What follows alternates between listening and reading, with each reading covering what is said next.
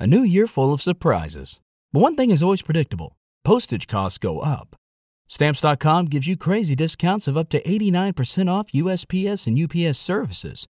So when postage goes up, your business will barely notice the change. Stamps.com is like your own personal post office, wherever you are. You can even take orders on the go with the mobile app. No lines, no traffic, no waiting. Schedule package pickups, automatically find the cheapest and fastest shipping options, and seamlessly connect with every major marketplace and shopping cart. There's even a supply store where you can stock up on mailing supplies, labels, even printers. Stamps.com has been indispensable for over 1 million businesses just like yours. All you need is a computer or phone and printer. Take a chunk out of your mailing and shipping costs this year with Stamps.com. Sign up with promo code PROGRAM for a special offer that includes a 4-week trial, plus free postage and free digital scale. No long-term commitments or contracts. That's Stamps.com, code PROGRAM. Every day, we rise, challenging ourselves to work for what we believe in. At U.S. Border Patrol, protecting our borders is more than a job. It's a calling. Agents answer the call, working together to keep our country and communities safe. If you are ready for a new mission, join U.S. Border Patrol and go beyond. Learn more at cbp.gov/careers. After she failed to pick up her young children from school, a 23-year-old nurse was found strangled to death in her overflowing bathtub. But within hours of Cassie Farrington's body being discovered, investigators announced that they had finished processing the crime scene. This is Monsters.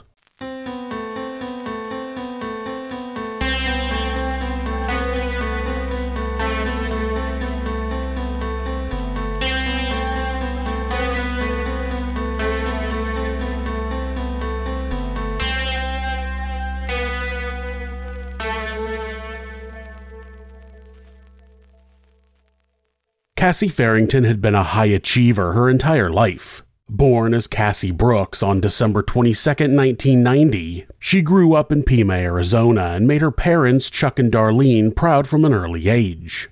Throughout elementary school, she was always top of her class, and in high school, she got straight A's in every subject.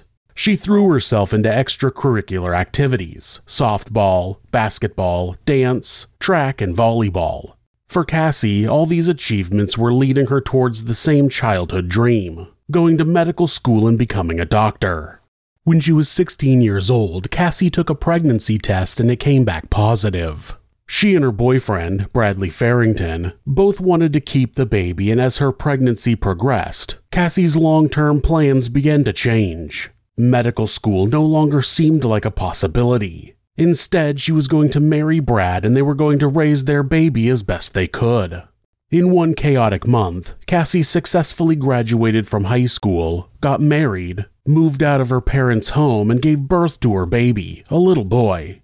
Despite now raising a baby at such a young age, she decided that she wouldn't give up on her dream of becoming a healthcare worker. She would just adjust it to make it more accessible. Cassie began studying to become a nurse, and just like she had in high school, she excelled. Cassie and Brad eventually moved to Silver City, New Mexico, and had a second child together, but in their early 20s, their relationship was in a rocky place. Brad had become more and more controlling of Cassie, and she started complaining to family and friends about how toxic their marriage had become. Finally, after deciding that they couldn't resolve their differences, Cassie and Brad separated from each other and began the long, difficult process of divorcing and settling the custody of their children. Cassie started dating a new man, David Barry, and seemed to begin to move on from her tumultuous relationship with Brad. She and David had a lot in common and quickly made things official. Cassie's close friends approved of the relationship, noticing how David made time for Cassie's kids and seemed to have the same life goals as Cassie. By early 2014, it seemed as if Cassie's life was on an upward swing. She was renting a house from one of her professors at nursing school, had a full-time job at a nearby hospital, and was working toward a custody agreement with Brad. On March 24, 2014, Cassie called her mother, Darlene Brooks, in the early hours of the morning. She told Darlene that her graveyard shift had just ended, and she planned on pushing through her fatigue to get the kids ready for school so that she could take a nap during the day before picking them up in the afternoon. Cassie went home and dropped her kids off at school just like she had planned, but she never arrived to pick them up. Concerned, the school placed a phone call to Cassie's emergency contact, her mother Darlene. Cassie's parents called Charnel Lee, the nursing professor whose house Cassie was renting, and asked Charnel to go to the property to see if everything was okay. Charnel arrived and walked to the back of the house to collect a spare key. Through the back door, she could see that the kitchen was flooded and a stream of water was flowing onto the kitchen floor from some sort of leak in the hallway. Charnel was immediately concerned, unlocked the door, and went inside to check on Cassie. She quickly discovered the source of the flooding. The bathtub tap had been left running and the tub had overflowed onto the floor and down the hall. Lying inside the bathtub was the body of Cassie, still dressed in the nursing scrubs that she had been wearing during her shift. She was lying face down, with her hair floating in the running water. Charnel tried to grab Cassie and roll her over, hoping that she could perform CPR, but she found that Cassie's body was too stiff. She had been dead for long enough that rigor mortis had set in, making it impossible to resuscitate her. Charnel had made a desperate call to 911, telling the operator that she was unable to perform CPR. While waiting for the first responders to arrive, Charnel made another bizarre discovery. The bathtub wasn't the only cause of the flooding. Somebody had also turned on the tap in the house's other bathroom, located on the opposite side of the house. The towel rail in that bathroom was lying on the floor, appearing to have been ripped clean from the wall with considerable force. Shortly afterwards, law enforcement from the Grant County Sheriff's Office arrived at the house. Jose Sanchez, the lead detective, began investigating immediately. He noticed that Cassie's bag and lunchbox from her shift had been left on her bed, as if she had never unpacked after her shift finished. What's more, it seemed as if Cassie never followed through on her plan to have a nap after dropping her kids off at school. The bed was still neatly made. Detective Sanchez noted that the house seemed secure, with no signs that anyone had broken in. After all, Charnel hadn't noticed any disturbances outside, and had needed to use the spare key to unlock the door. Cassie's parents were informed that their daughter had passed away, and they rushed to the house. When they got there, they were bombarded by a series of questions from law enforcement. Had Cassie struggled with mental health? Had she ever shown signs of being depressed? Darlene and Chuck were offended by the implication of these questions. To their knowledge, Cassie had never been suicidal, but even if she had, they believed that wouldn't explain why she was found covered in bruises, lying face down in an overflowing bath. Later, Detective Sanchez defended his initial line of questioning. His supervisor, Lieutenant Ray Tavison, insisted that these were standard questions that were asked to gain more information about the victim. He told a reporter, quote, "We consider it a homicide until we're proven otherwise." But if the Grant County Sheriff's Office had considered the case to be a homicide, they spent an extraordinarily small amount of time collecting evidence and evaluating the scene of the crime. Most potential crime scenes take at least a few days to process. Often, forensic work and more in-depth crime scene investigation takes weeks to months. Sometimes, crime scenes are kept completely closed until a suspect's trial takes place. Only hours after the police were called, investigators announced that they had finished processing the scene and released Cassie's home back to her family and landlord. Cassie's family were shocked at how quickly investigators had combed through the home and reopened the crime scene, but they were even more shocked when they inspected the house and discovered how minimal the investigation had been. The bathtub that Cassie had died in was never drained. Instead, it was left full of dirty water. On top of that, the water had hidden a key detail, which was only discovered once the tub was drained. Multiple dark scuff marks on the edge of the bathtub, which seemed to have been left during a struggle. The scuff marks weren't the only sign that a struggle had taken place. Cassie's eyeglasses had also been shattered, and Cassie's body had shown dark bruisings on her forearms, upper arms, and around her neck. Later, medical examiners would conclude that the bruising pattern was consistent with Cassie being manually strangled to death by a larger attacker. Back at the Grant County Sheriff's Office, Detective Sanchez told Lieutenant Tavison that he had never bothered dusting for fingerprints in Cassie's bedroom or bathroom. The reason he gave was that he assumed the house was too clean for any fingerprints to have been left behind, something that makes little to no sense. Shortly after Cassie's death, Her landlord had ripped up and replaced the home's carpet, therefore removing any evidence that could have been left on the carpet fibers. The landlord had been free to do so. The crime scene had only been closed for a few hours, and after the house was released, there was no obligation for anyone to preserve any evidence. With no fingerprints or DNA collected at the scene of the crime, the case lacked any physical evidence, and without physical evidence or credible witnesses, the trail went cold. Cassie's family were left grieving their daughter and wondering why nobody seemed to believe that she had been murdered. At first, they wondered if Cassie's new boyfriend, David Barry, might have been the perpetrator. Chuck Brooks described David's behavior after Cassie's death as being very strange and peculiar because he never really saw him shed a tear. But Chuck admitted that, ever since his daughter's body had been found, he had been suspicious of everyone that had any contact with her. More than anyone else, there was one person in Cassie's life that Chuck and Darlene believed had the motive to have murdered Cassie: Brad Farrington, her soon-to-be ex-husband. As it turned out, Detective Sanchez hadn't talked to any suspects in Cassie's death at all, not even Brad. One important detail about Brad was that he worked in law enforcement for Silver City Police. Cassie's family wondered whether Detective Sanchez had deliberately neglected the case, trying to protect Brad out of a sense of loyalty for his fellow cop. Cassie's family refused to let their daughter's death go uninvestigated, and they contacted the district attorney's office, who arranged a meeting with the chief deputy district attorney, the Grant County sheriff and undersheriff, and Detective Sanchez's supervisor, Lieutenant Tavison. During the meeting, all members of the group agreed that Detective Sanchez had failed to thoroughly investigate Cassie's death. Lieutenant Tavison told the group, quote, "I had no reason to doubt him, but I should have. I should have micromanaged him." Following the meeting, the Grant County Sheriff's Office made the decision to remove Detective Sanchez from the Cassie Farrington case. He was replaced by Sergeant Jess Watkins, a highly experienced veteran detective, who immediately began viewing the case in a different way. From day one, Sergeant Watkins had one suspect in mind: Brad Farrington. There were two things that he needed to find in order to prove his theory that Brad was the killer: motive and means.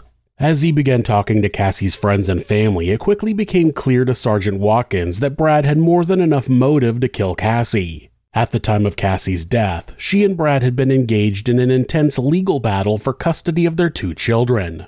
Brad had tried to exert control over his family by taking the children to another location and refusing to tell Cassie where they had gone. Less than a month before Cassie was killed, she had told her parents that her 5-year-old had repeated something that he'd heard his father say. Brad had said he was going to kill Cassie and her new boyfriend, David. Chuck would later say, quote, "I don't think a 5-year-old makes that up." Cassie's new relationship with David was something that Brad was particularly angry about, and he refused to allow David to become a father figure to his children. One day, her 5-year-old son had called her new boyfriend Daddy David in front of Brad, causing Brad to become enraged. Cassie had also told her family and friends about Brad's abusive treatment of her and their children. She described how Brad had taped the children's mouths shut and restrained them by tying their hands and feet, insisting that he had only been playing a game and wasn't trying to hurt them. But Brad's abusive behavior wasn't just limited to his children.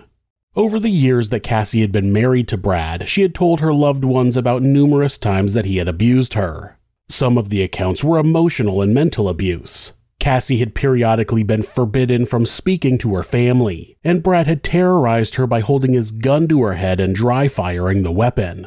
Dry firing is an intimidation tactic where an aggressor appears to pull the trigger of a firearm, without revealing to the victim that the gun is unloaded. Every time Brad dry fired the gun at Cassie, she had no way of knowing whether there was a bullet in the weapon at the time. It was a way of controlling her, making her believe that he could kill her at any moment. It also seemed that there had been instances of physical abuse between Brad and Cassie. Once, Cassie's mother had seen Brad shove Cassie against a wall and hold her in a tight headlock because she had made him angry. From what Cassie had told her friends, it was likely that Brad's abusive behavior only got worse behind closed doors. Brad had seemed to believe that his role as a police officer made him invincible, allegedly telling Cassie that nobody would ever believe that he had abused her or their children, and that he could, quote, "do anything and not get caught." On one occasion, Brad told Cassie, quote, You can tell the police all you want. Who are they going to believe? They're going to believe me over you every time. Another time, he threatened her more directly, saying, quote, "If you don't stop fucking with me, I'll make it look like an accident. And I know how to do it because I'm a cop." Because of those threats, Cassie never reported Brad's abusive behavior to the police, although it's not clear if she believed his statements that nobody would believe her, or if she never reported it because she feared he'd harm her if she did.